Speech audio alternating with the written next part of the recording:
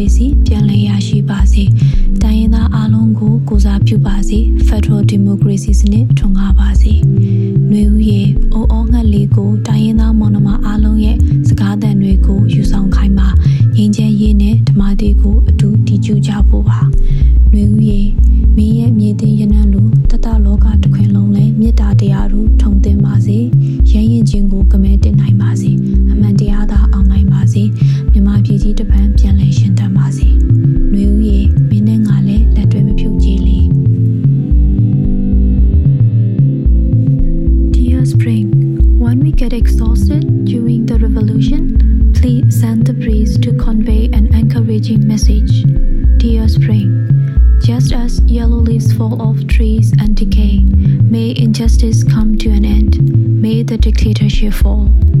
Dear Spring, just as young leaves sprout and bloom again, may we restore a genuine democracy. May it represent all our ethnic nationalities. May a federal democracy system be successfully brought to us. Dear Spring, let cuckoos relay the whisper from our beloved ethnic nationality brothers and sisters to sing along in a song for peace and justice. Dear Spring, just as a sweet scent freshens the atmosphere after a rain, may the entire universe be scented with love and compassion. May devotion and bravery be honored. May justice prevail. May Myanmar be reborn and thrive again. Dear Spring, for you and me together, we shall never forsake each other.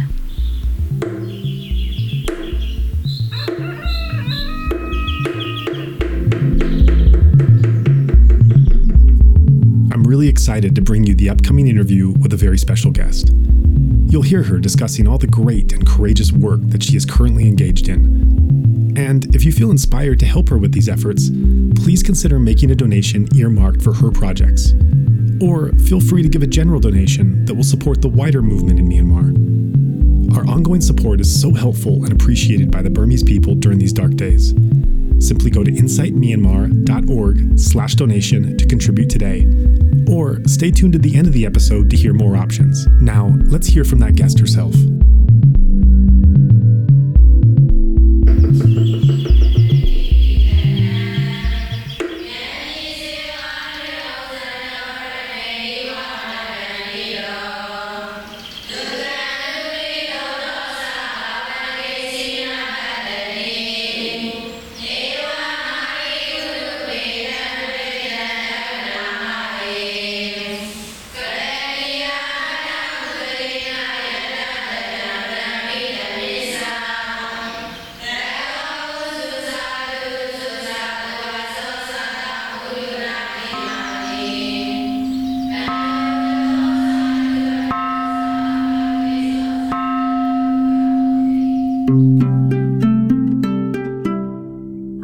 From the night of 31st January, usually I would keep my mobile into do not disturb mode and go to sleep. But on that particular night, I had a strange thought come in and I was like, I will not turn do not disturb mode in case there is an emergency call to receive. Then the next morning, I woke up with a call from a friend and he started asking me, are you awake? I told him that I wasn't, but I'm okay to talk. He then replied me in a very shaky voice that it happened. At first, I didn't understand what he mean by it happened. So I asked him again. Then he replied, it happened, and Tisu was arrested. At that moment, I went completely shocked. I don't know what to reply. But with a heavy sigh, I replied, so the coup happened. It actually happened. Because before 1st of February, there were a lot of speculations whether there will be coup or not, but we didn't really believe that it would happen. And at that moment of speaking, the first thought that came into my mind was that my country will go into chaos with a lot of political and economical instability, and we will get arbitrarily arrested and get tortured by the dictatorship anytime. I felt really sad, hopeless, and frightened. Since me and him do not know what will happen next, my friend was so concerned about my safety because I live alone. So he told me that he will come to pick me up in the next 20 minutes.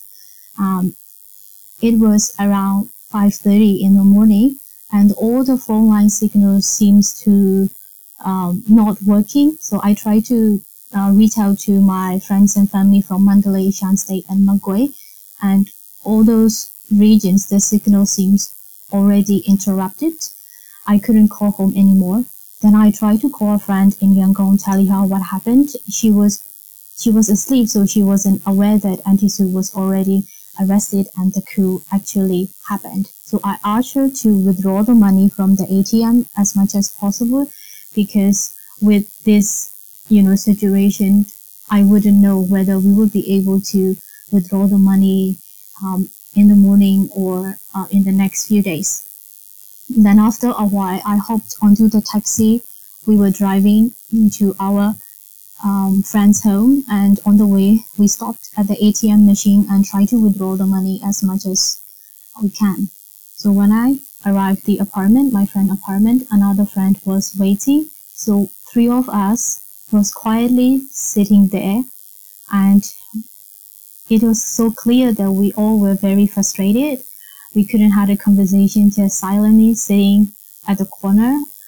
And around 6:30 in the morning, we both decided to go to the local market. We all were living in the downtown, so we went to the market, and the market was completely packed with people queuing and shouting to buy the commodities. That was the scene of panic buying, and we were also one of them, because we were worried if we don't buy it this morning, in the next few days, there will be no more food to buy. And we also thought we cannot leave the house due to the security reasons. So we bought the things and we came back.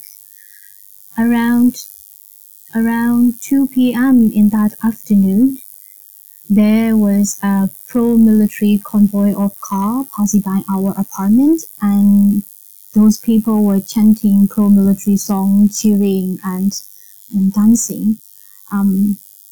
At that moment, I think it was the first time in that day I was completely consumed by the sadness. I feel really angry and tears just burst into my eyes. I couldn't believe that there were people actually supporting the military coup and still cheering and chanting. And so the day went by, and for the next 5 days, 3 of us just spent quietly in our own apartment, so concerned about the security issue, but we couldn't do anything. We don't know what to do, so each of us keep praying on our own way, so that our democratically elected outer state government could regain the power and begin the parliament session soon. Wow. So I think we've seen since the 1st of February, we saw food shortages, and we saw ATMs not distributing money, and we've seen limitations on money changing. So your reactions, I think, were very prescient. You saw the disaster that was happening, and you clearly, other people also saw the disaster because they were in the markets and they were trying to stock up on food. Everybody understood that this is a catastrophe. So the thing that shocks me in what you've said is seeing a convoy of pro-military supporters, singing and yelling. What do you think is going through their minds? Why do you think they were celebrating this? What did they think was going to happen here? I think they believe that the previous election has a voter fraud. So the previously the elected government, they just won the election with the false voting. And I also think they have been framed or brainwashed so much by the military that only the military is the only institution that could drive the country forward.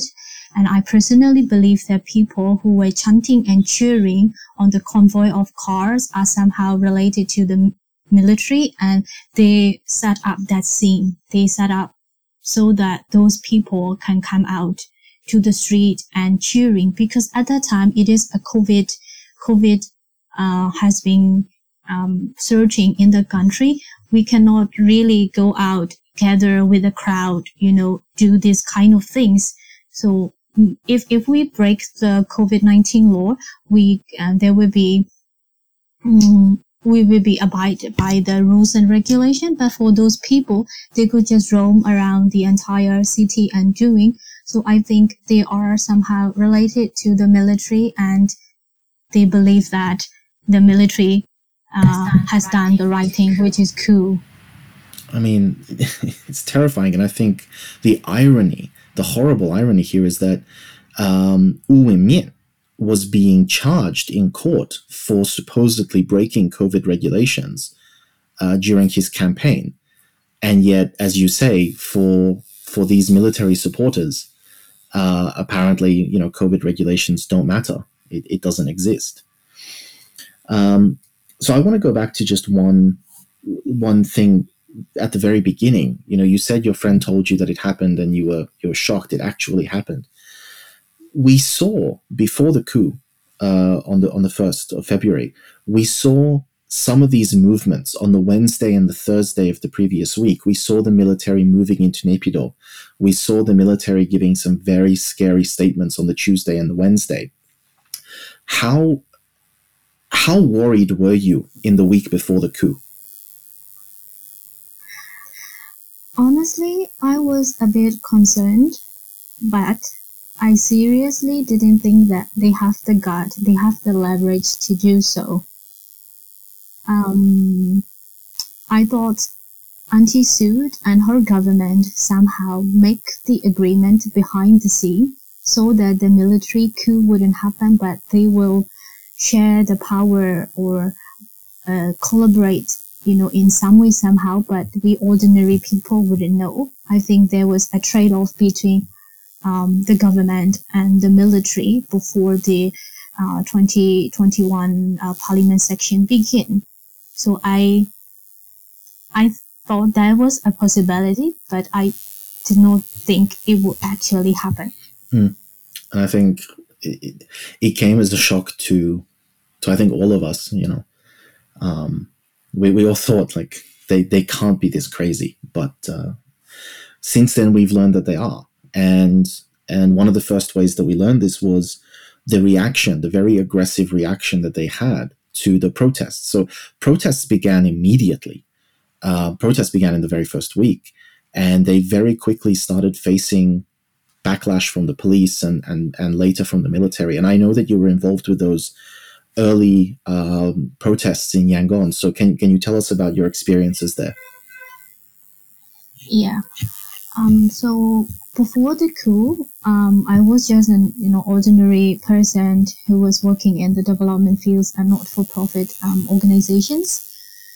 So from personal and professional experience, I do not have any background related to politics or human rights, because my passion is to work towards the sustainable livelihood development and to empower the youths and marginalized women. So these are my passion and these are what I have been working. However, when the coup happened, my priority had shifted to commit myself in the revolution to restore the democracy, stability, and justice. I cannot really accept the fact that this military removed the democratically elected government however they want without respecting our people's vote and rule of law. And what it was, I cannot find any justice for the military forces to arbitrarily arrest the elected members of parliament, politicians, and activists as soon as they unlawfully took the power. On the first day, many people have already been arrested. So this is how I feel motivated to involve in the protests and then later join the protest network that I'm currently with. So during the first 3 days of the coup, there were a lot of debates on not to do an open protest with the reasoning that responsibility to protect R2P cannot revoke if people start going out to the street and protest. But for me personally, I do not believe in that idea, and I was on the side that we need to do a peaceful protest and demand to get back our democratically elected government. But I didn't know how to start. And honestly, I was also very scared to do it alone. I have no idea where to begin. But a good thing happened. On the 3rd of February, the first protest started in Mandalay and in Yangon.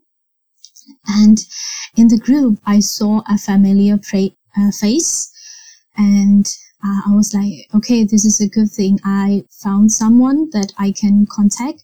So at night, I sent him a message saying that I really admire what he was doing and what the group on that day was doing. And if anything that I can support or do, I'm very committed to do so. So I left the note. And at that time, I didn't get a reply from him yet.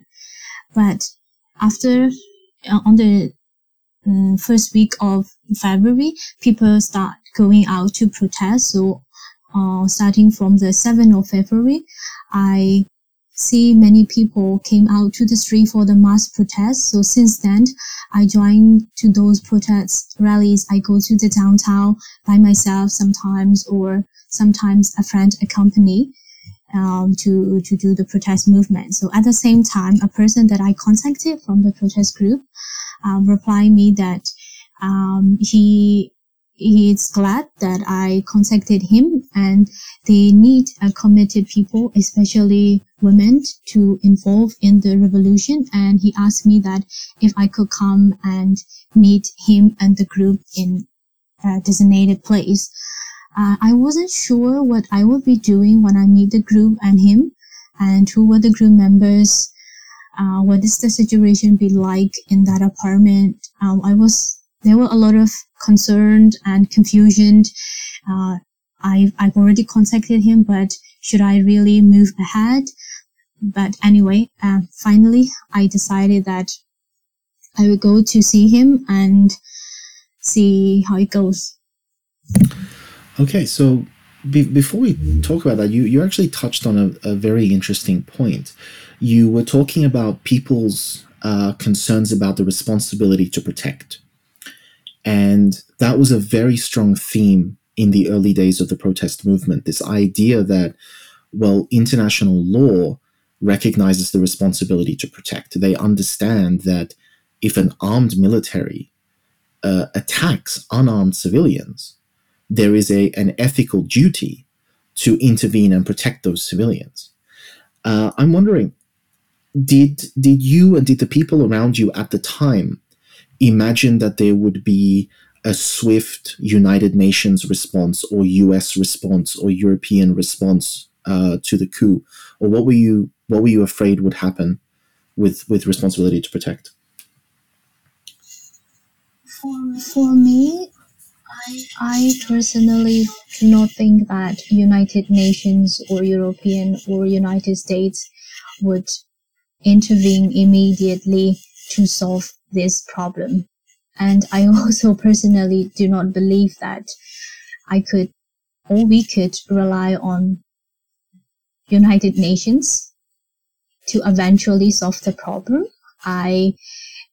Since I do not have a politics background, I try to, search informations to explore how R2V was provoked in other countries.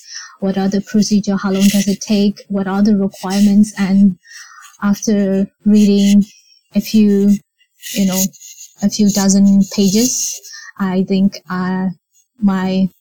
what I thought before, that R2V cannot really happen in country, and United Nations doesn't have much power to solve the problem. So I was like, the coup happened, and this is our responsibility, people of Myanmar, to fight for it and to restore the democracy and human rights. I think we need to do it by ourselves. If the foreign country, the United Nations, provide support, it is good. It is like a bonus, but we need to do it by ourselves on our own way, because we understand the situation better than anyone else, This is my opinion. I like it. I think it was a very difficult realization for a lot of people that the international community was not helping, and even if they want to help, they move extremely slowly. So it was very sad to see that realization happening. Another thing that you mentioned, though, is that you were initially hesitant to join these protests. You reach out to this person who's protesting, but even after you get that invitation, you're a little bit hesitant. You said you were scared to start a protest, and that you weren't sure of joining one. What exactly was going through your mind at this time? What fears did you have? My fear is maybe a little bit funny. Although I contacted that person, I know him just very briefly. I met him, one of the trainees. It happened in the past. And due to some reasons, his personality, I don't want to get close to him, so I keep him distance. But when the coup happened, I see he actually, involved in the movement. And I just have this instinct that regardless of any reasons that I experienced in the past in the class, he seems to be very committed and in this movement. So I contacted him, but I barely know him. And then there will be other people in the group. So during the revolution time, you don't know who to trust, right? At the same time, you know that when you are doing this kind of anti-protest movement, anti-coup activities, you are already at risk by the military to take you away anytime. And when you work for that kind of activities, you really want to work with someone that you know for a long time. You know that you can trust them. You know that you guys are like-minded people, so that you can have an open discussions and things. But I do not have that kind of advantages. I do not know those groups. And at the same time, I feel that I do not have any background from the politics or human rights, or I do not know how to do a political analysis. So am I capable of joining this group? Will I become a burden? What could I do? These are the main reasons that I become hesitant to join the group at the first time. And I think those make sense. And I think in a lot of ways, the revolution and the coup have really shown people's true colors. And some people have managed to surprise us in very positive ways by showing the contributions that they can make.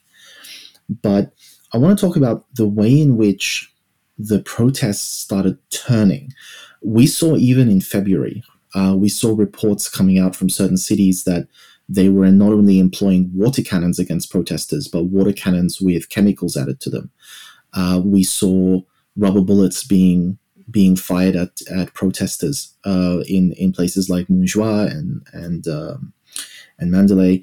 Obviously, Miato Tekhain was murdered in the second week of the coup in Naypyidaw. Now, in Yangon, I know that the police chief at the time was far more sympathetic to the CDM movement, or what at the time would become the CDM movement. Did you have a fear that if you joined these protests, you could suffer violent repercussions from the military or the police? Yes, I was concerned, but I already know that whoever involved in this kind of movement are at risk, and I already calculated those risks, and I decided, regardless of whatever happened, I think I'm doing the right thing, so I would do it anyway. Okay, and ultimately, you not only joined the protests, but you went on to join this whole network as it was, and you engaged in a lot of different types of activities to support the democratic movement. So, can you just tell us what it was that you got into, what it was that you were actually doing in those first months of the coup, and where it went from there? Well, let me start give you a brief background of our group, which is an anti-coup protest network. It was founded on the 1st of February, and in order to, respond to this military coup. But I joined the group on around the second week of the coup. So this protest network, they organize and coordinate with other protest networks, and then provide humanitarian assistance and media support across the country. And I will explain details of the 3 main activities that the group has been doing in coming a few minutes. So when I first arrived the coup, it was when I first joined the group, it was February. So the activities that we were doing February, March, is completely different from what we have been doing right now. So during the first month, which is in February, all of us has been focusing on scenario building and brainstorming so that we could plot the propaganda through different social media outlets. Every day, we will some were reading news and making the analysis, and then written the relevant statement in both in English and Myanmar language.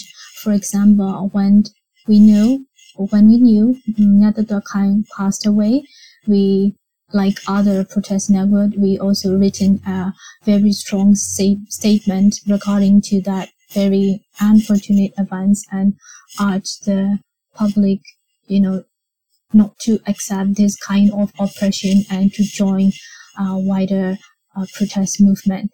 And other group members, they will try to assess why coup happened, what were the driving factors, and who are the stakeholders that was working with the military behind the scene. And we got and we will coming to the conclusion that there were some actors actually supporting the military in a way that they think the coup is kind of the right way, as they believe the NLD, the party, has become bigger and bigger, but when looking back in the past 5 years, they did not see very good progress with the government term, and they are worried that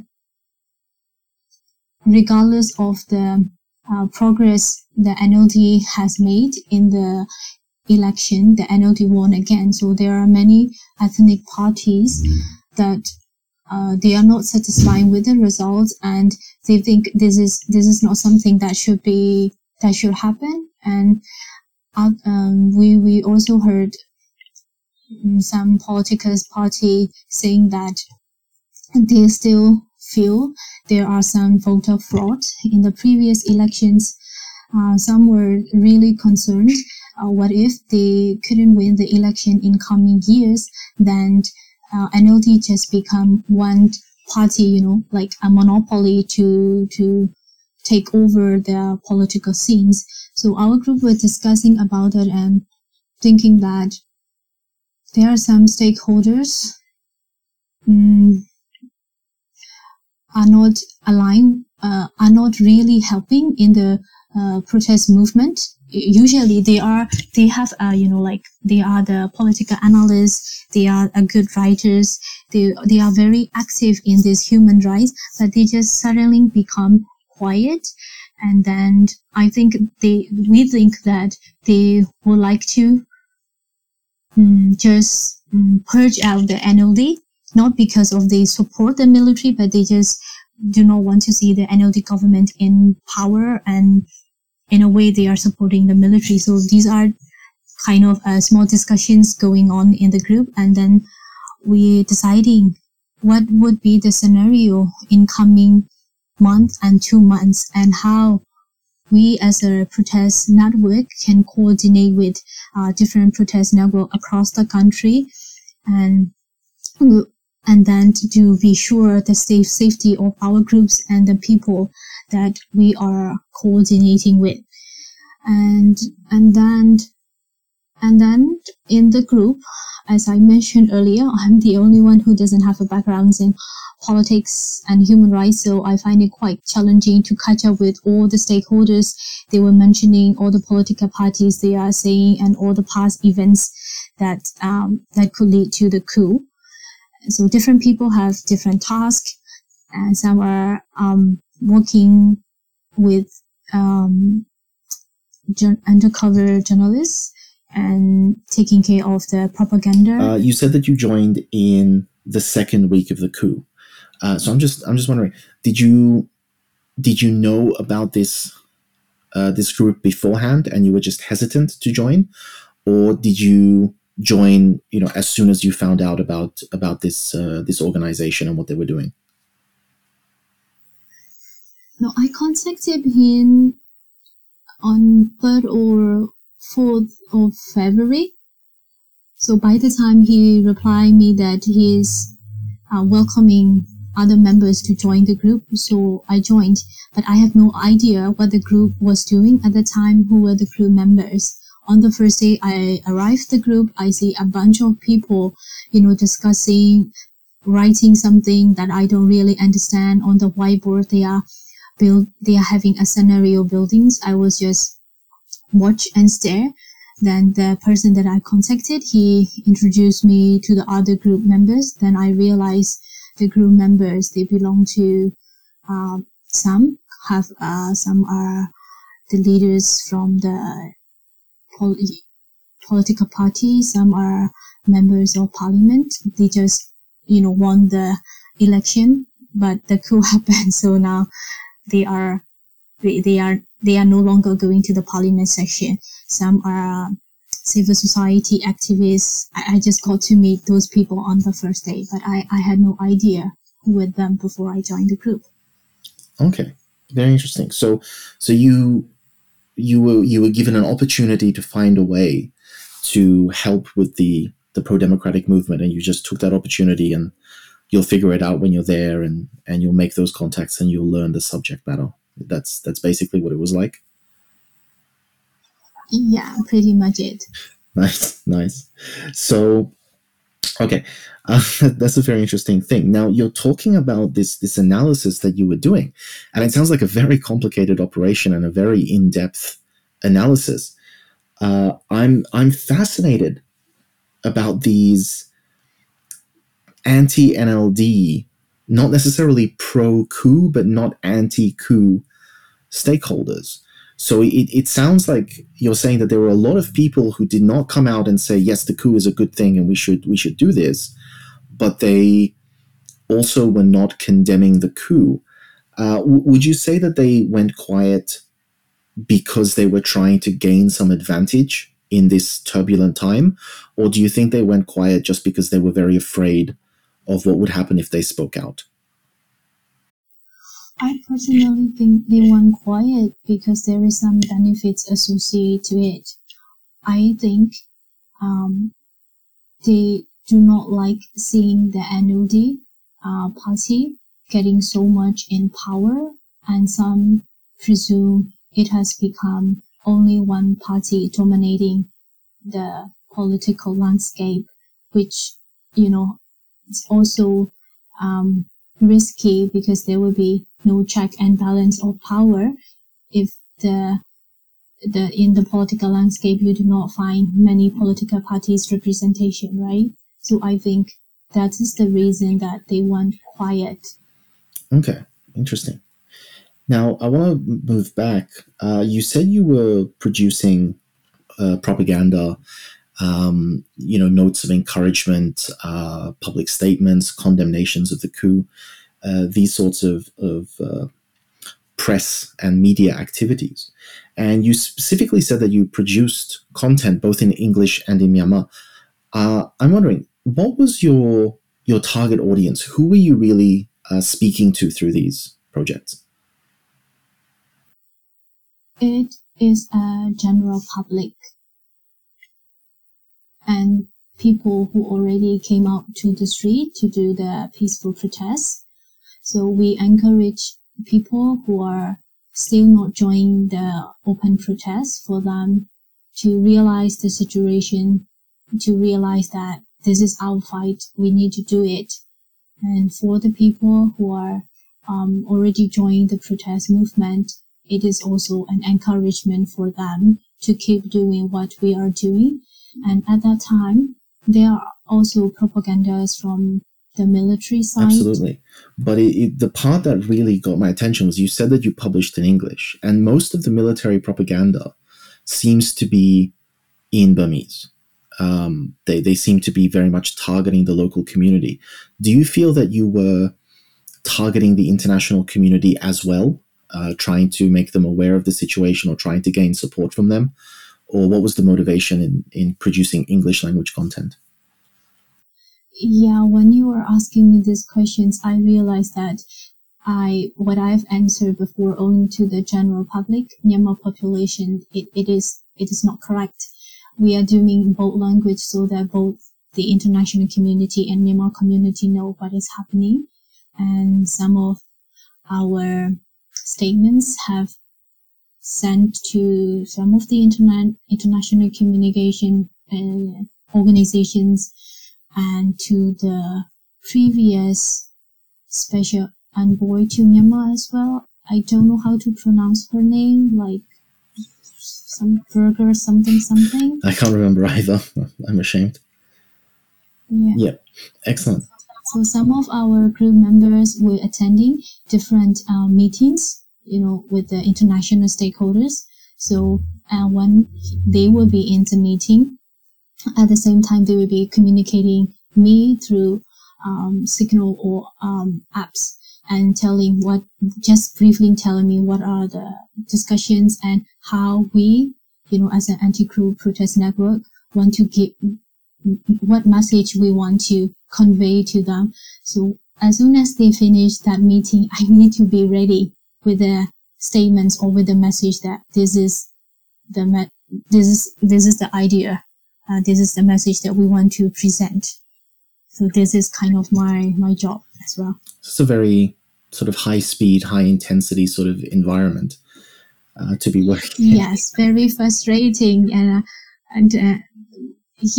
My comrades would just explain me 3-4 words, and he was like, "Oh, little T, I know you can do it." And I was like, "What? I don't know how to do it." And then in writing in English, I was struggling so much. And sometimes I was like, it's become too much. I couldn't do it. But then, okay, if I don't do it, what could I do? Right? So I was like, okay, there is no options. I just need to do it. Yeah, I mean, sink or swim. There is no third option there. But it's really impressive. And, the work that your group was doing definitely had an impact.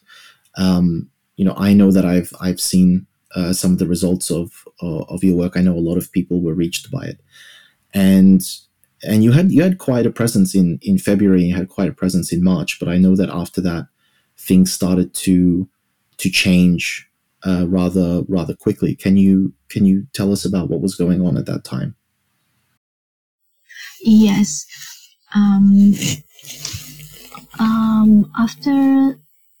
After February and March, we got a lot of crackdown to the open protests, and this is something that we need to consider whether we could continue, organizing mass protest movement. Some of our members, will be actually in the protest, or how would we drive the protest going, but not risking, not losing our members. This has become our main concern. And then I was actually had to run in one of the protest movement, and thank God I wasn't get arrested on that day. That day was a kind of a big event. GSCN was organizing this protest movement near downtown, and it also happened to be the Mon National Day.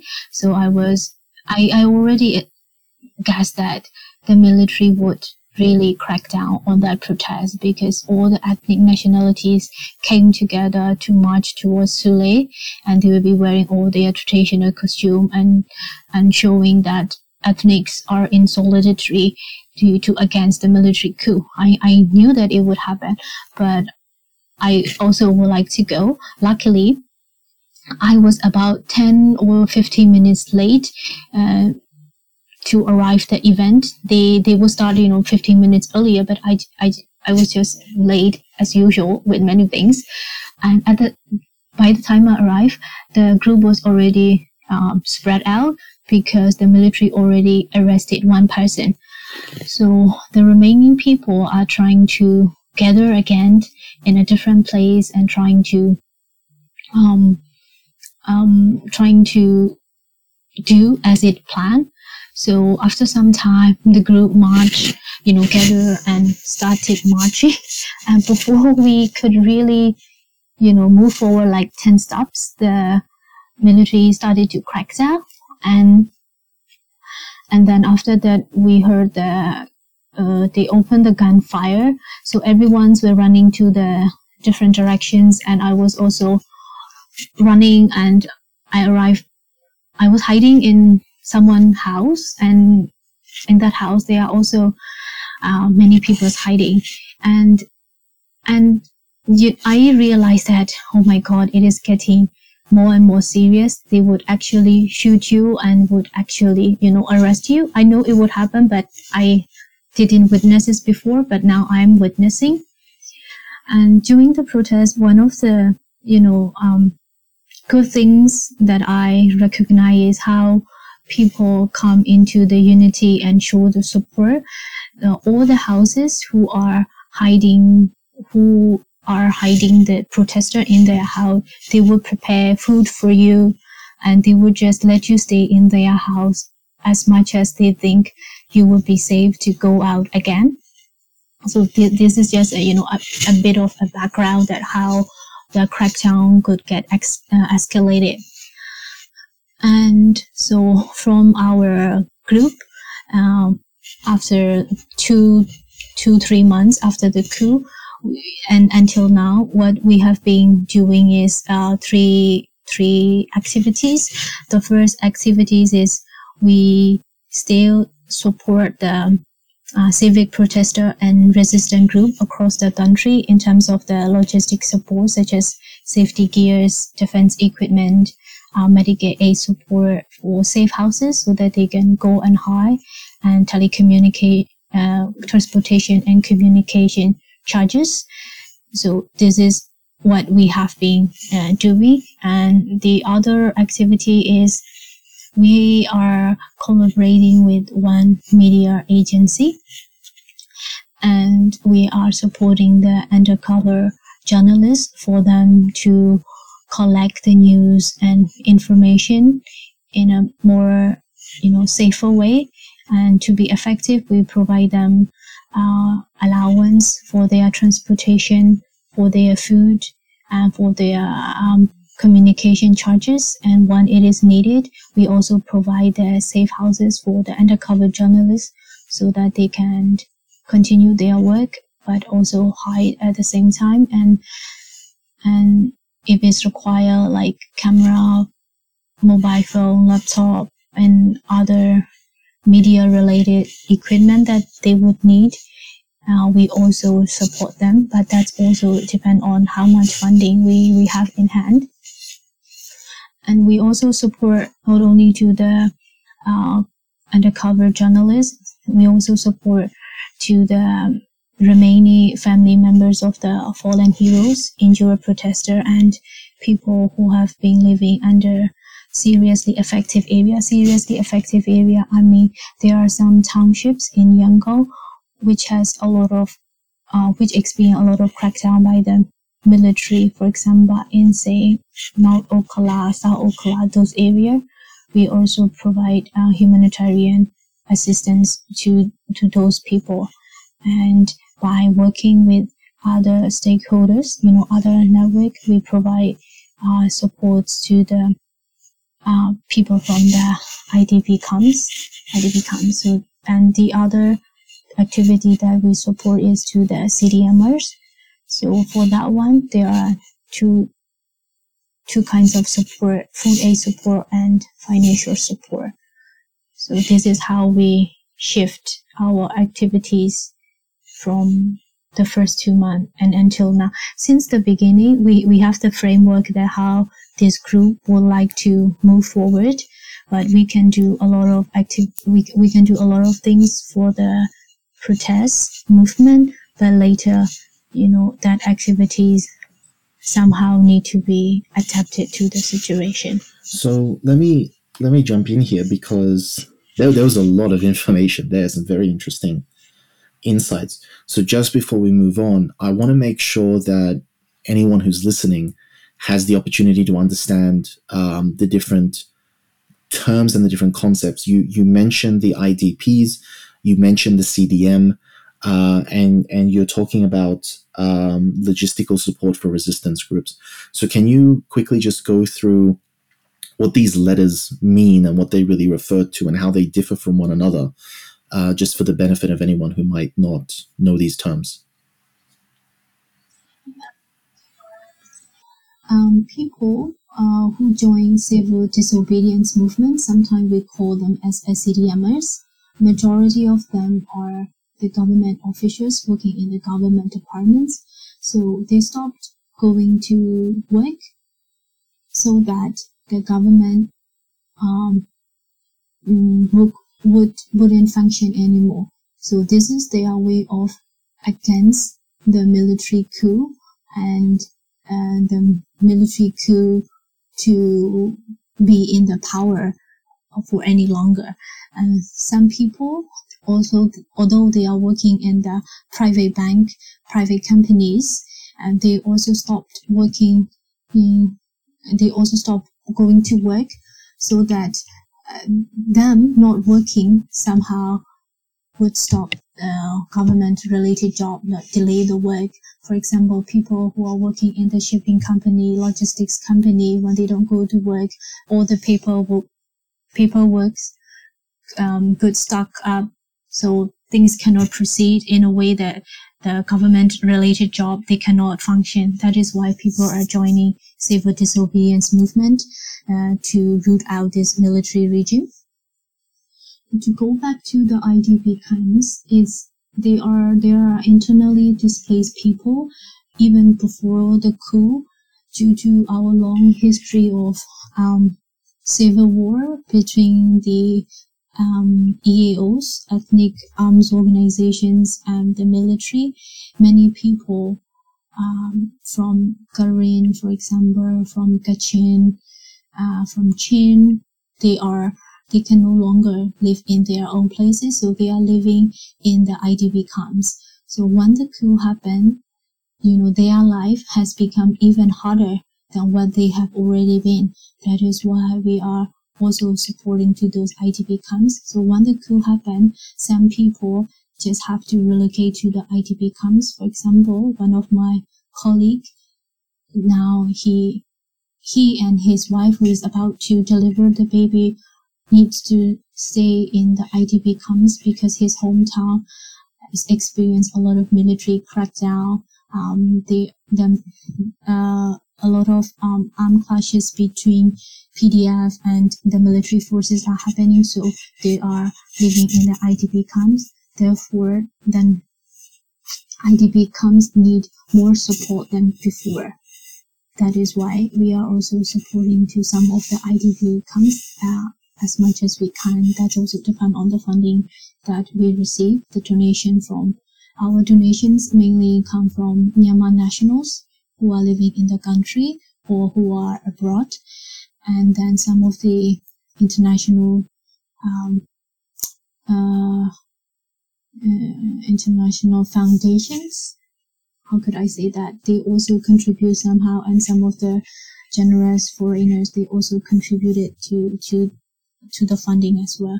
So we allocated our funding to 3 different activities that we have been doing. So just to recap, one would be to the civic protester, and then the second activity is related to undercover journalists and fallen heroes, family members, injured protester, and the third is to the CDM group.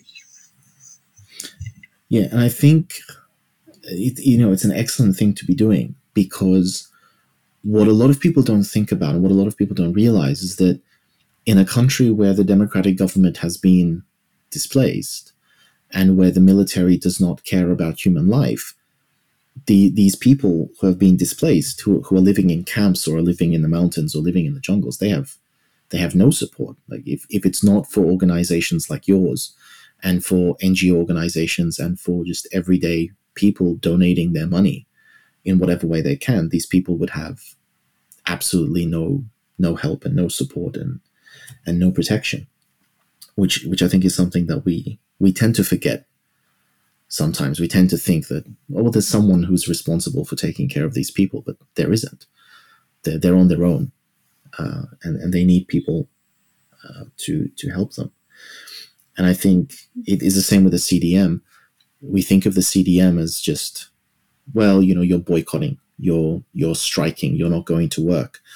But the difference is that the junta have rewritten the laws so they can accuse the CDMers of actual treason, and they've threatened them with capital punishment for refusing to go to work and lengthy prison sentences. So the stakes are incredibly, incredibly high, and I think that many people, especially those outside of the country, do tend to forget the realities that the victims of the military are facing at this moment. Yeah, for the CDMers, it is our right for people not to go to work or to resign when they think this job no longer fit them. But with this military coup, when you refuse to go to work, when you want to resign in this moment, it is against the law. You don't have any right anymore. And people who join the CDM is not just about not working. They really need to be strong enough how to survive.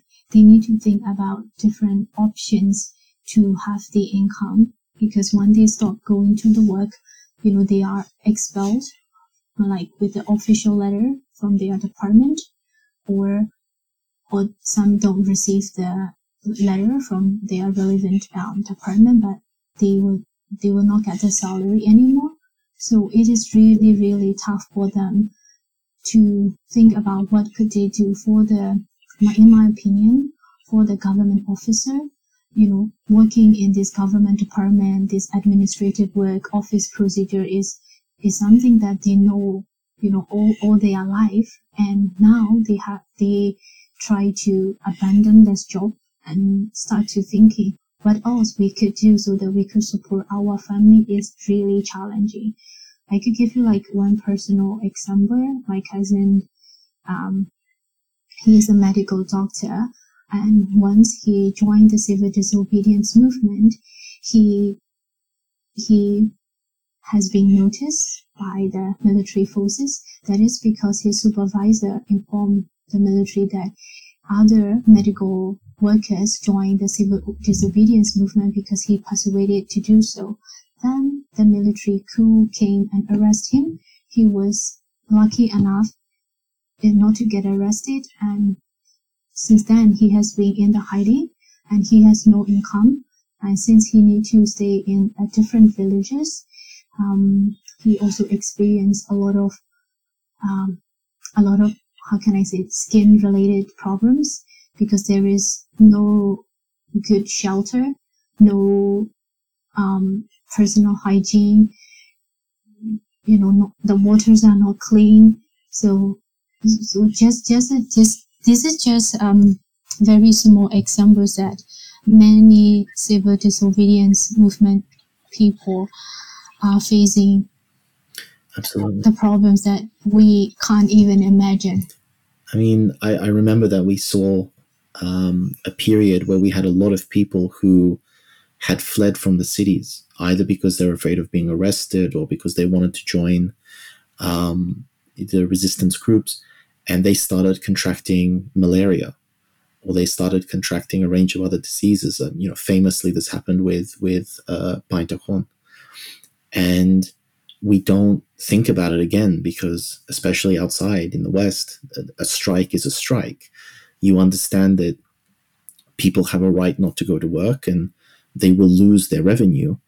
But, that's a deal that they make. But in the Myanmar context, when these people strike, they may have to pack up and leave the city. They may have to live, in the wild with no medical care, without proper facilities, with no way to protect their families. It's a really cruel decision that the military is forcing on these people.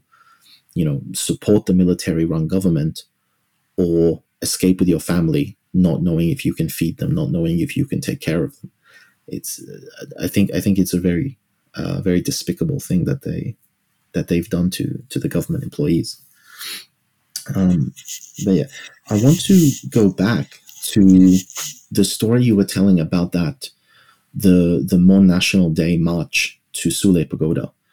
I'm curious, can you remember how close did you get to Sule Pagoda that day? No, we were not close at all. We were only 10 feet away from the starting point. After that, they cracked down, and then people got really scared. People were screaming, and the organizers of this protest movement, they used the loudspeaker trying to calm down the mass people that it is okay. We already prepared for that, right? So we just hold the hands together and we will continue marching. And then after, about 1 minute, people are like, okay, calm down. And then we make a line of, roll by roll again. We just grab the hands of whoever just next to us, and then we are starting to march again. I think after 3 steps, there was a gunfire. At that time, the organizers cannot calm down the audience anymore. People are start running, so hitting each other. Someone was just fallen on the street. We just got up and run to the very different directions. Wow. So was that live gunfire or was it blank rounds? Do you know? Real ammunition is a real one. So that early in the protest, they were already using real ammunition against peaceful protesters. Yes, it's a real ammunition.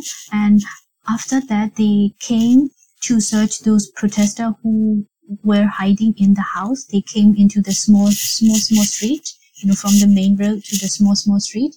And that at that time, when they were searching, they again opened the gunfire. It's just in front of me. Yes, I was recording. Wow. So this would have been that moment when it became real, when that realization that these people are willing to murder really sort of became a reality. Yeah. So this is the thing, and I noticed that you're saying that you were giving logistical support to these resistance groups that started forming in response to the violent crackdowns that the military and the police started doing. Of course, by this time, we know that the police units were infiltrated by military officers. So the difference between military and police started to break down. Did any of your comrades get arrested in this period?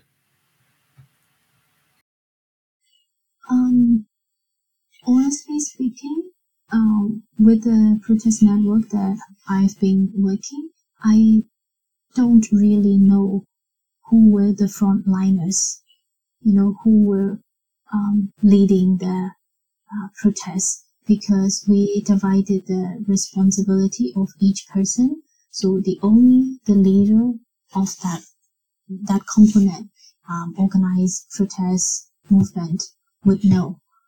I didn't really know whether one of our comrades got arrested on that particular day. But I don't just mean that particular day. I mean in this period when they really started amping up these these aggressive crackdowns, and when we started seeing these nighttime raids happening as well. Yeah, if you say this entire coup period, yes, many of our comrades will get arrested. Some got arrested because they organized the protest movement. Some got arrested because they set up a few operations in the urban areas. And in the past few months, one of our close member got arrested. And the next day, we presume that the military got the information and they came to search us in the apartment that we usually, work and had meetings. They broke the apartment and searched for us, but luckily we didn't use that apartment for a long time ago. So all of us remain safe. But then a few weeks ago, since the military couldn't find the owner of the apartment, they burned down his parents' house and it turned into ashes. So so my comrade's family, all of them are in hiding, and he was in a different place. So they actually did that. When you see the case in Chin State, and on that day, I was just had a flashback of my comrade house burned down. Right now. So hang on, let's clarify this, because this is almost unimaginable. So first of all, you're telling me that your comrades were arrested, but they weren't arrested for violence. They weren't arrested for, what we would consider to be criminal activities. They were arrested for organizing a peaceful protest. There is no other charge. They're not arrested for carrying weapons. They're not arrested for trying to kill someone. They're just arrested for protesting for their democratically elected government. That's what you're saying. They would arrest you if you are involved in the protest movement, just as a person protesting. They would also arrest you if you organize this peaceful protest movement, because they think you are persuading other people to do this unlawful protest. By them, it is unlawful to protest, on the street. And if you are also having operations with arms and other ammunition, you will also get arrested because you are doing something that against them. So, and if you are a civil disobedient movement people, you will also get arrested. And if you are also a journalist, you are trying to write the real information from the ground reporting to the general public, you will also get arrested. So the situation that we're in at this point, and this wasn't even all that long ago. This coup only happened about 10 months ago. The situation you're saying is that just being on the street, supporting the democratic movement is now a crime, or telling other people to support the democratic movement is a crime. Or I would presume that the money that you donated to help support the IDPs and help support the CDMers would also have been a criminal. Without hurting anyone, without violating anyone, you would become a criminal. Yeah, we will become a criminal, and it is a treason. And treason of all crimes, even higher crime. And then you're saying that they tried to find the owner of the apartment where you had operated, and because they couldn't find the owner, they decided to go to the parents of the person and burn down their house, even though the parents were not involved.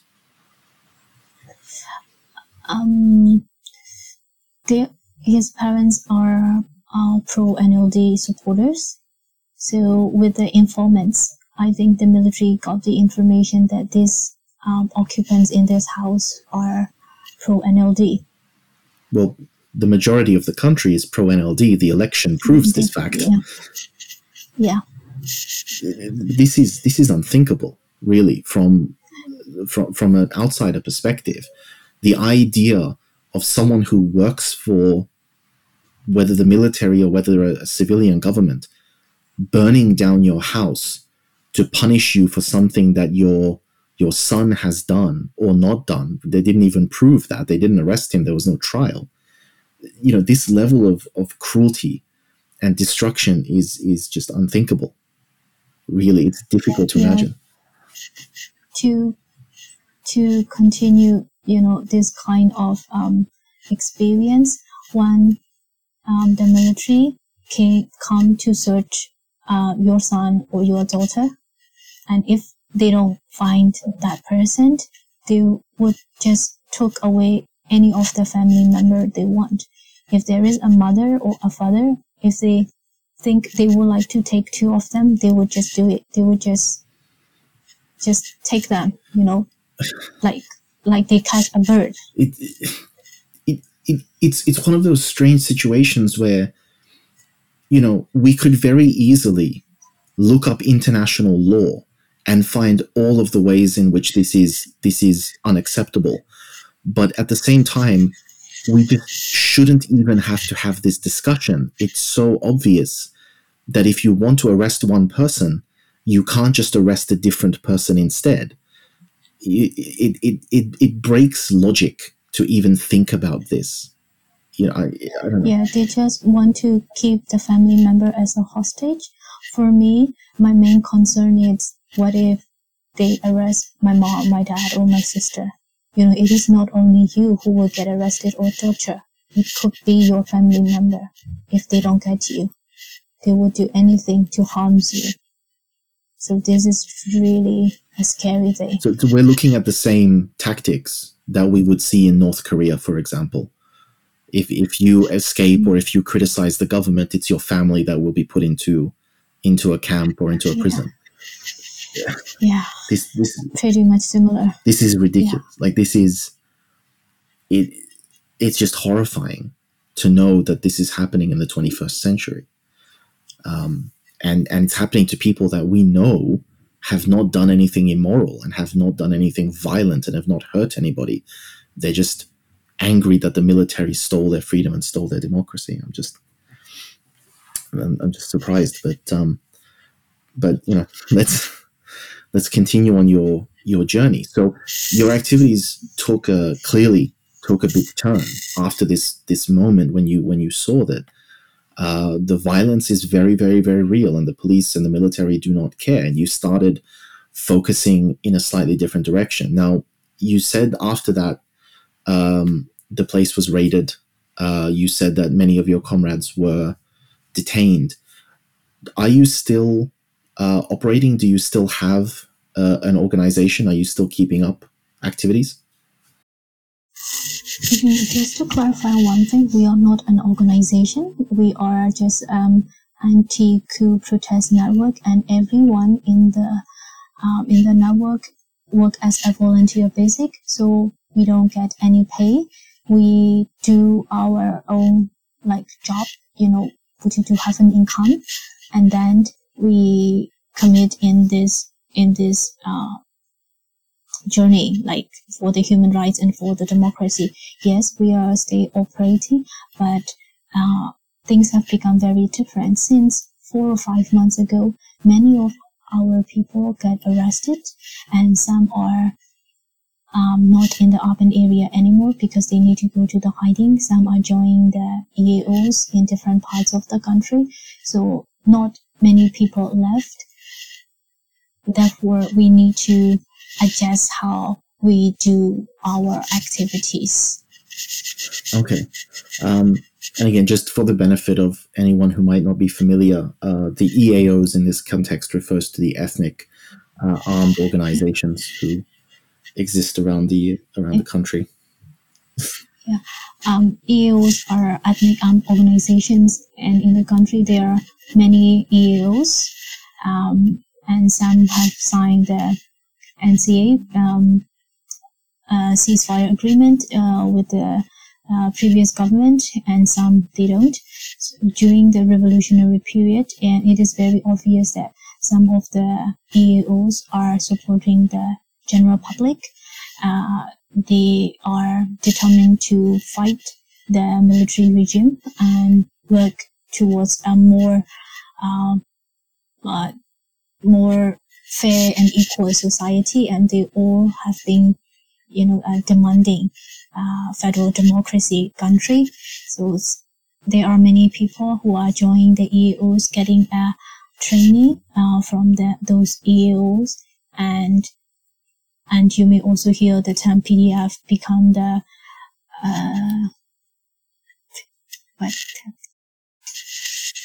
People's Defense Force, and the parallel government was saying that the PDF, People Defense Force, are under the command of the NUG government, but some of the PDFs respond to that statement that they are not under the command of the NUG government, but they against the military coup, so they are in this fight to root out the military regime, but they are on their own way.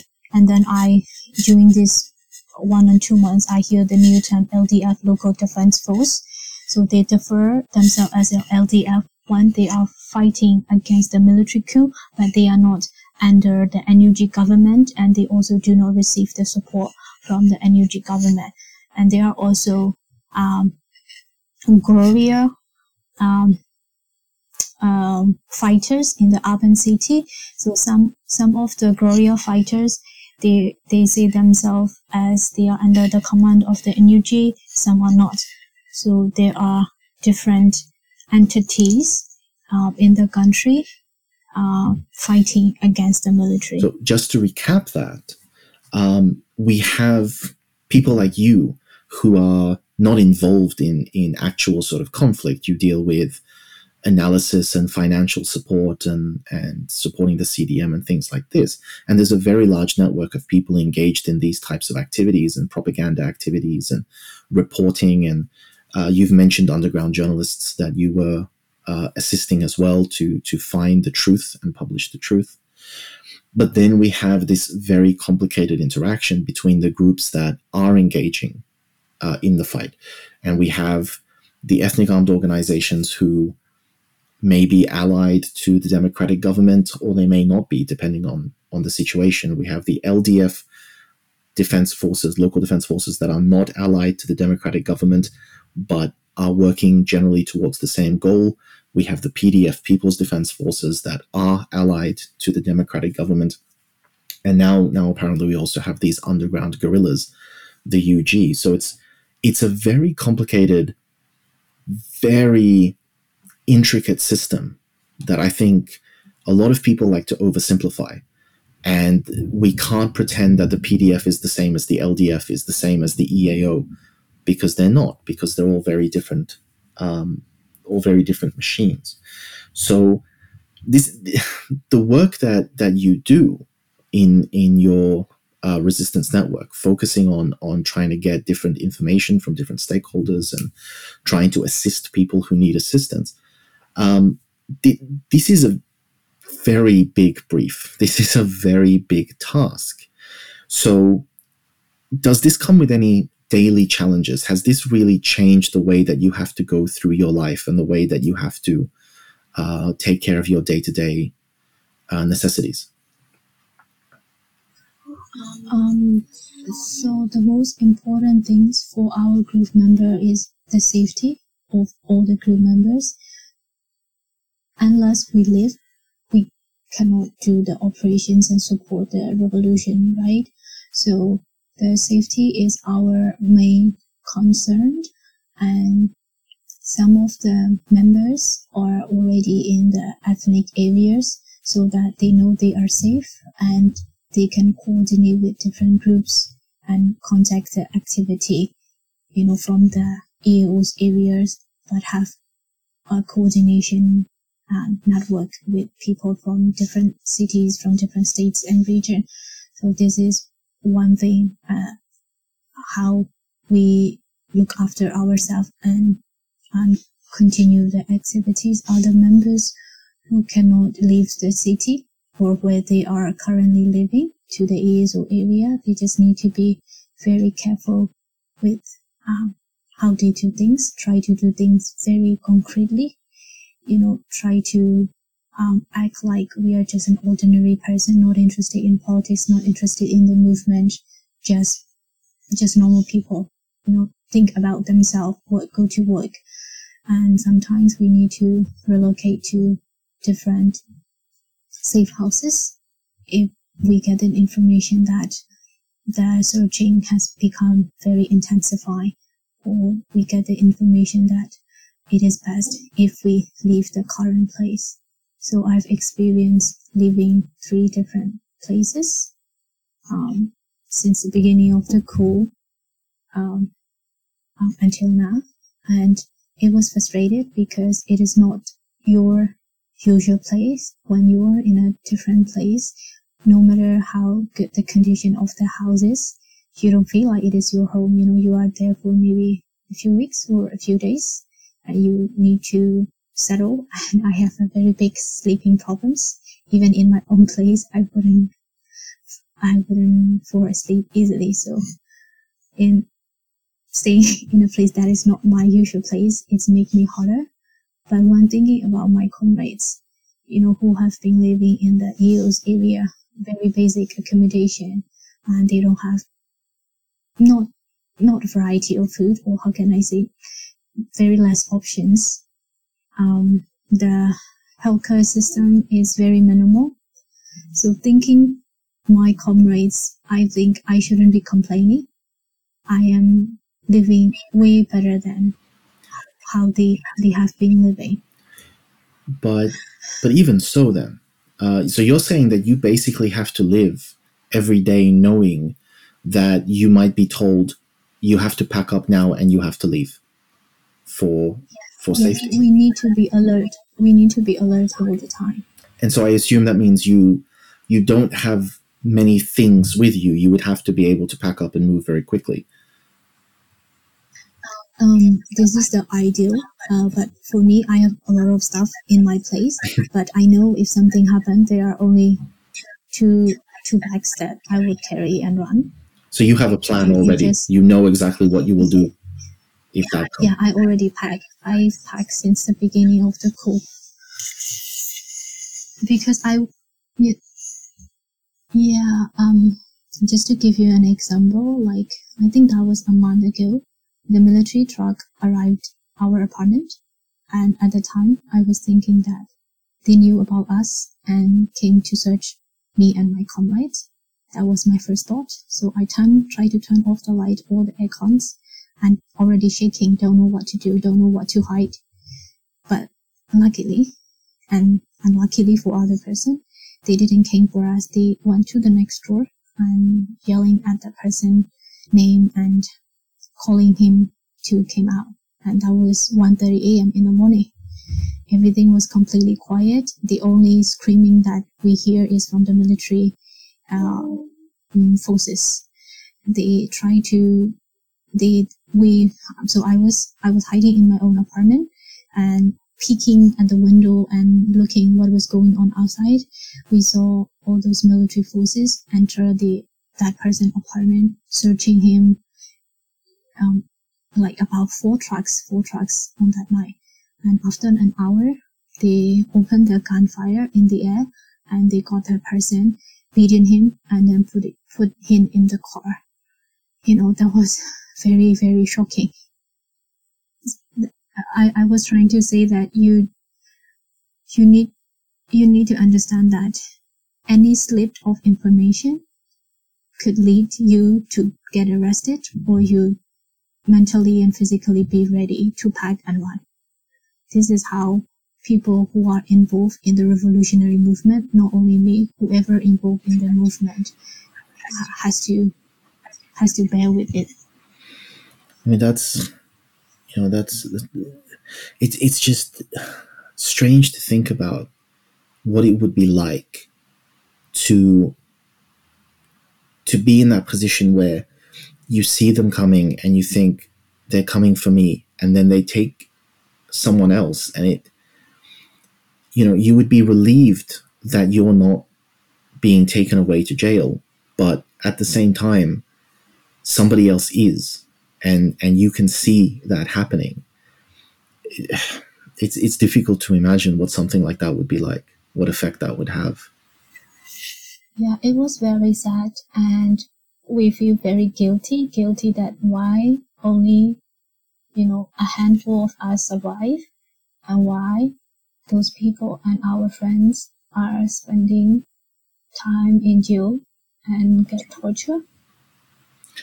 So do you know from have any of your friends been, or your colleagues or comrades been arrested and subsequently released? Friends of friends, like she involved in the protest movement in the earlier days. So she spent nearly 2 months in the prison and then finally released.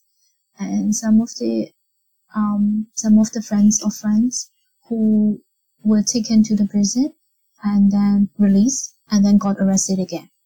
So we don't know why did they let those people go on the first time and then got arrested again. So for me, whenever I know someone who came out from the prison, just urging them to leave the current place and go into hiding, because they will keep you on the radar, or they could just come and get you anytime they find something suspicious, and they would accuse it's you who done that. Yeah, exactly. And so these people who were released, whether temporarily or permanently, did they say anything about the treatment that they received in prison? I've never spoken any of them personally. I just got the secondary information from my comrades that how much torture they had. But so that is an actual report that is coming from the people who have come out from prison. Yes. Yeah, from my comrades who spoke to the victim directly. So this is not just a rumor flying around. This is real. Like, these people are being tortured in prison. No, this is super real. When you see their face in bruises, their body in all the bruises, you would know. This is the truth. So, and this might be an awkward question. I don't know what your circumstances are, but has your activity affected your relationship with your family or your ability to spend time with them? Completely. I have been living alone for quite a while, but with the COVID and with the coup, I couldn't meet my family. But when I was infected with COVID-19 during the coup period, when my mom told me she would like to come and look after me, I said no, because I'm so worried that if they find out something, and if they would come and look for me, they will find my mom. So I told her not to come. I try, surviving by myself. And after witnessing so many traumatic experiences, I think my anxiety level just got intense. I'm feeling scared all the time. Sometimes I feel guilty because compared to my comrades, my other friends, I think, and yeah, it is true, I haven't done as much as they have done, but I'm feeling guilty all the time, and I'm feeling afraid all the time, and I feel like I'm such a coward. But I just starting to have a mental breakdown. So last month in October, one of my friends helped me to connect to one of the psychologists, so that with the support, I could calm down a bit, falling asleep a bit, and still a bit healthy to continue the work. But at a personal level, it affects you in a tremendous way that I don't know how to even describe. I don't see no future. I don't know what will happen tomorrow. Even when I am sometimes having an argument with my parents, I would just hang up the call saying that, okay, I will stop this conversation because tomorrow I don't know I will survive or not. Those are very harsh words. I shouldn't be saying it. But this has become my mentality that okay, tomorrow I don't know I will be survive or not. Okay, I will let this conversation be just ended. Yeah. I mean, the things that you're saying, they're just, for me as an outsider to imagine something like this is very difficult, because I've never had to deal with things like this. The majority of people never have to deal with things like this. And if you look back to January of this year, I'm sure you never would have imagined being in the situation that you are in now. So I think your commitment to the movement is incredible, because I know that there are a lot of people who have left, who have tried to cross over the border to get out of the country. And I think from what you've said, it is very, very, very clear why a person would want to leave, why a person would want to get away from that situation. So it's very commendable that you stay and that you continue to do the work that you do, and you continue to help the people who don't have the option of fleeing. But I don't know, I don't have words to describe what it is that I'm hearing. I also understand to those who, fled the country, because, there are people who involve a lot in the movement, and their names already being targeted, so they have no choice, no options but to leave the country to keep them alive so that they could support in the revolutionary movement. But there are also people who just left the country because they don't see any perspective, any future by living in the country. I understand them. But sometimes when I see people, especially my peers, my friends, who just go into a normal life, without involving in the movement, carry on with their career, personal development, education, I have a bit of negative feelings, kind of resentment, grudges, upset, those feelings. But then I ask myself the question, who asked you to join this movement? Who would blame you if you don't join the movement? Right? The answer is so clear. I joined the movement because I think it is the right thing to do. And I joined the movement because I want to contribute something in this democratic movement to restore the human right, to build a more prosperous country. I aim to see the country transform into a federal democratic country. So this is my decision, my choice. So I don't need to feel bitter about anything, who involved, who don't involve, who has done what. I just need to pep talk myself that not to have those negative feelings and do as much as I can.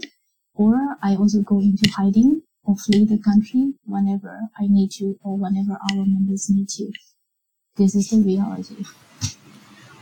I mean, this is incredible, really, what I'm hearing. And what we have to remember is that these experiences that you're talking about are something that probably hundreds of thousands, if not millions, of Myanmar people have had to go through over the last 10 months. I think it really highlights the scale of the crisis, and the fact that the scars of this coup are going to last in the country for quite a long time. No matter what the end of this situation will be, there will be ramifications. But I know, because you've spoken about this in the past, that one of the reasons that you're still there, one of the reasons that you continue doing this, is because you have a very strong belief that this resistance, the pro-democratic movement, the if we can call it the societal Myanmar society movement that is happening right now, needs to be done in a certain way. It needs to be done with certain values and principles at the forefront. So can you tell us a little bit about the philosophy that you have going into the activities that you engage in and the pro-democratic movement?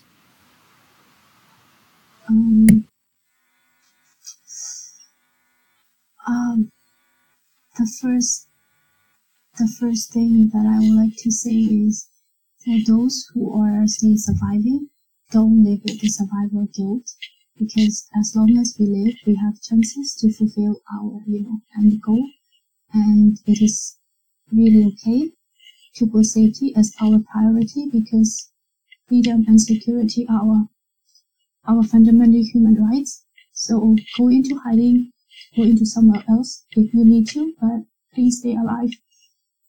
The fight is not only to end the military regime. After that, we will need a lot of human resources, skilled people, people like you to rebuild the country. So just stay alive. And then, in this very dark moment, you will feel discouraged. You will have resentful, you have fear, you have sadness, but practice integrity, love, and empathy. I think this could guide you or us to go for the long run. And when we are in this movement, we try to end the dictatorship regime.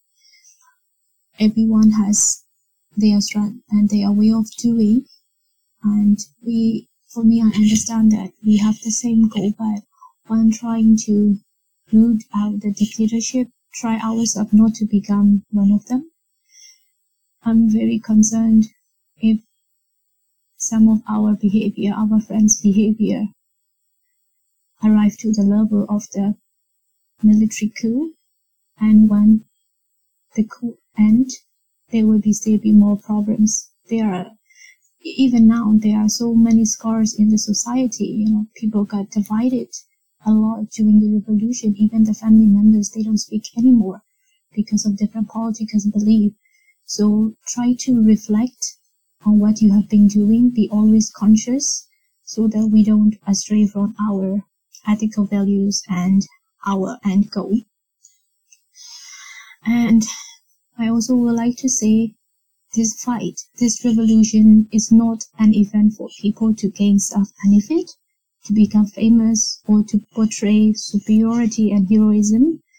The revolution is our bigger chances for us, for all our ethnic peoples to come together, to unite, to find the common ground in the country, for all the people in the country, regardless of our belief, races, sexual orientation, religion, in order to end the dictator regime, because we are fighting to find a way forward to build a more equal, fair, and peaceful country. So,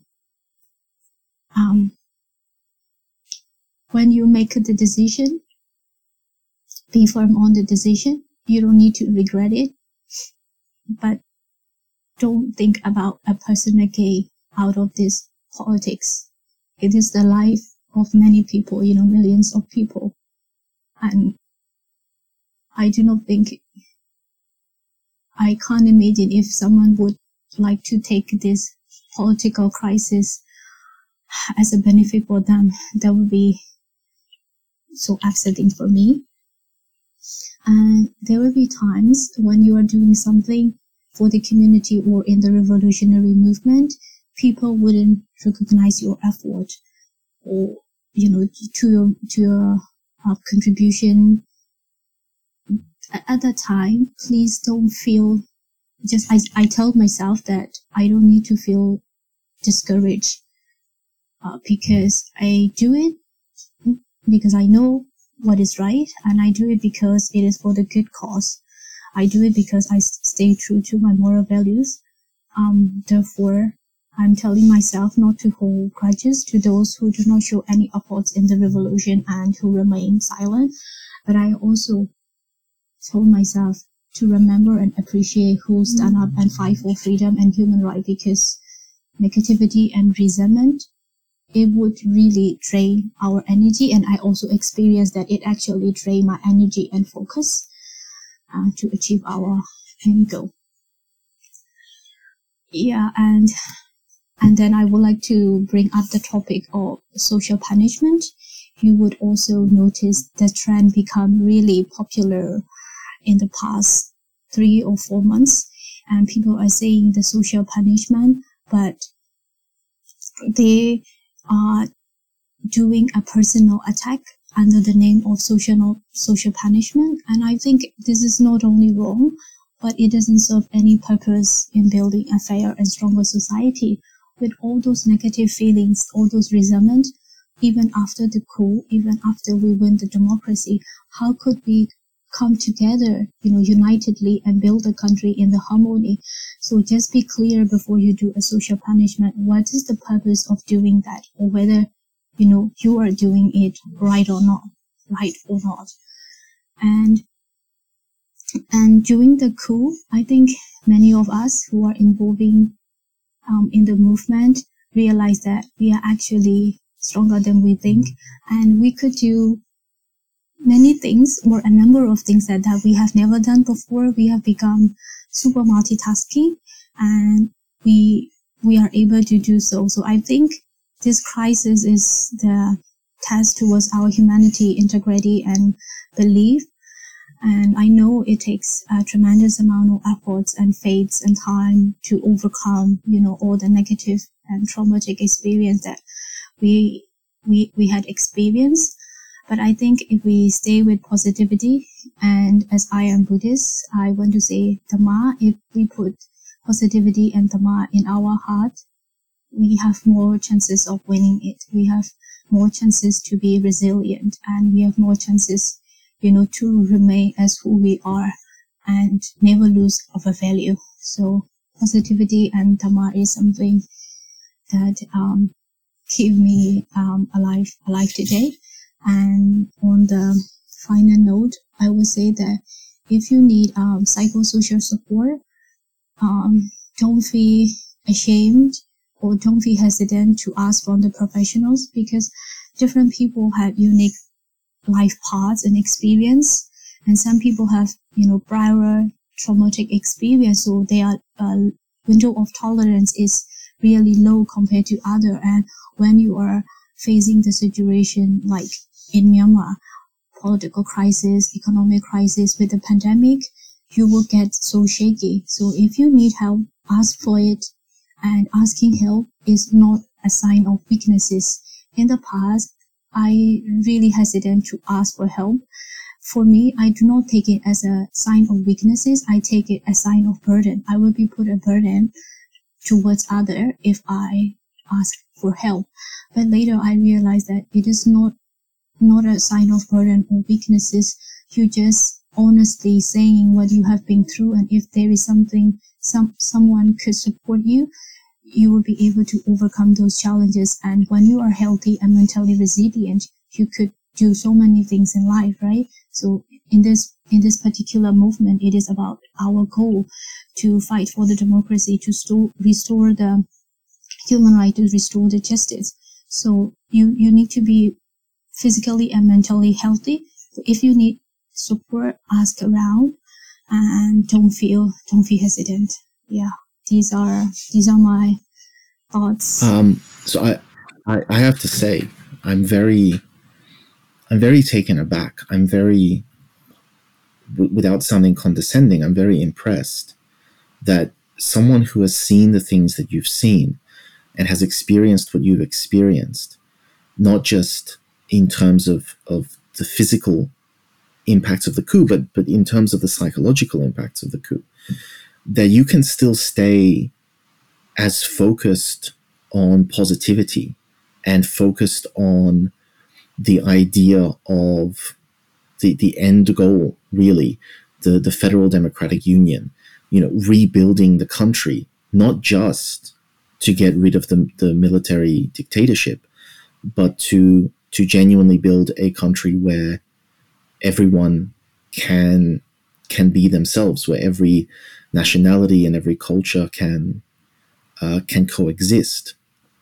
and can participate in the governing of the country. I think for a lot of people, it would be very tempting if they've seen such terrible things happening.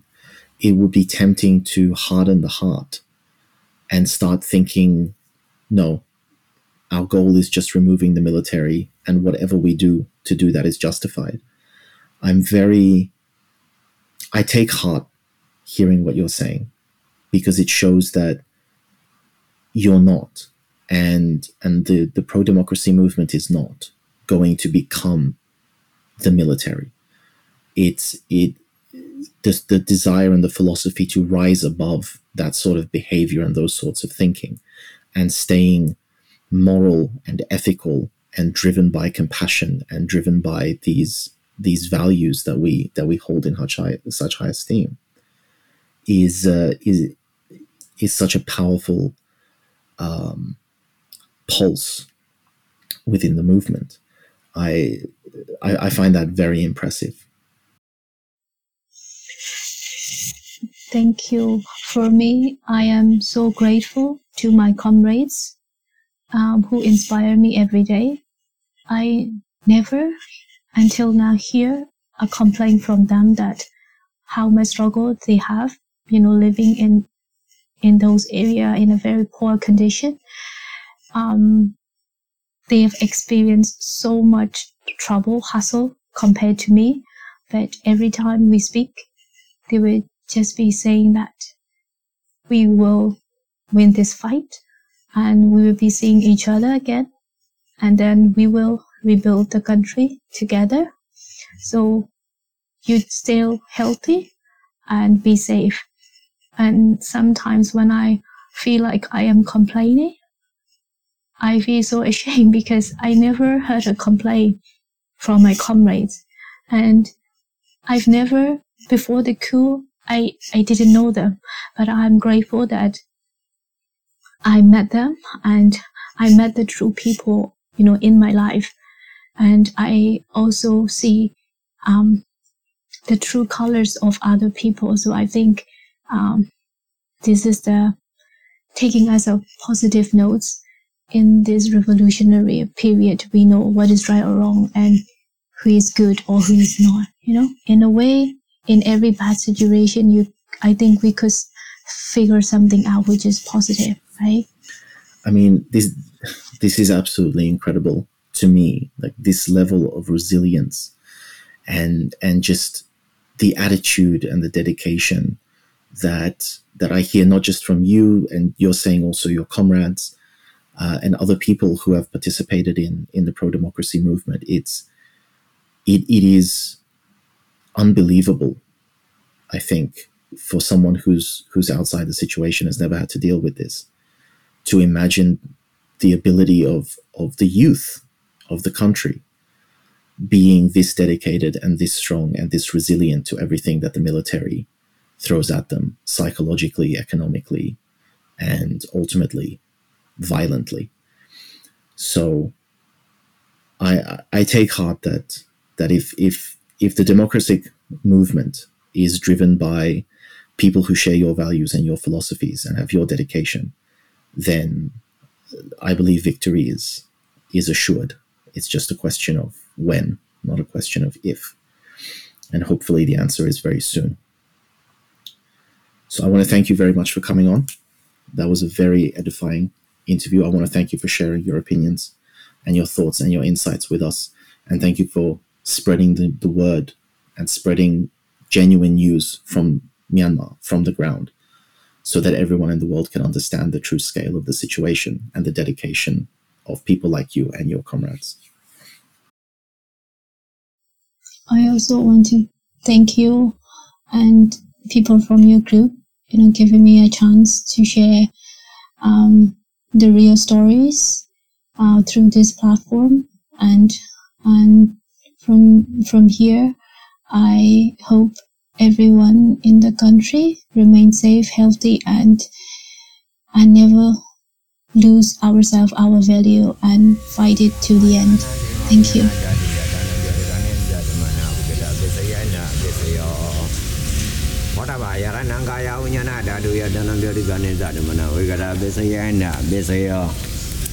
Oba Yarananda Dayananga Yaranaya Dayanam Boda Yaranamano Dadia.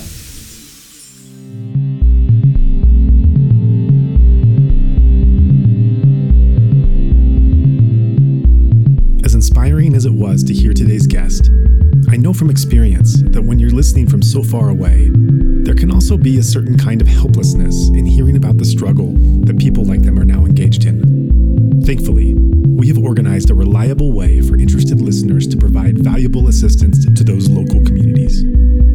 All donations will be sent to support the protesters currently resisting the military coup. By taking an active role in helping support the movement, you can ensure that people like today's speaker have even a few more resources to draw on and can manage even another week more in their efforts. If you would like to join in our mission to support those in Myanmar who are resisting the military coup, we welcome your contribution in any form, currency, or transfer method. Every cent goes immediately and directly to funding those local communities who need it most.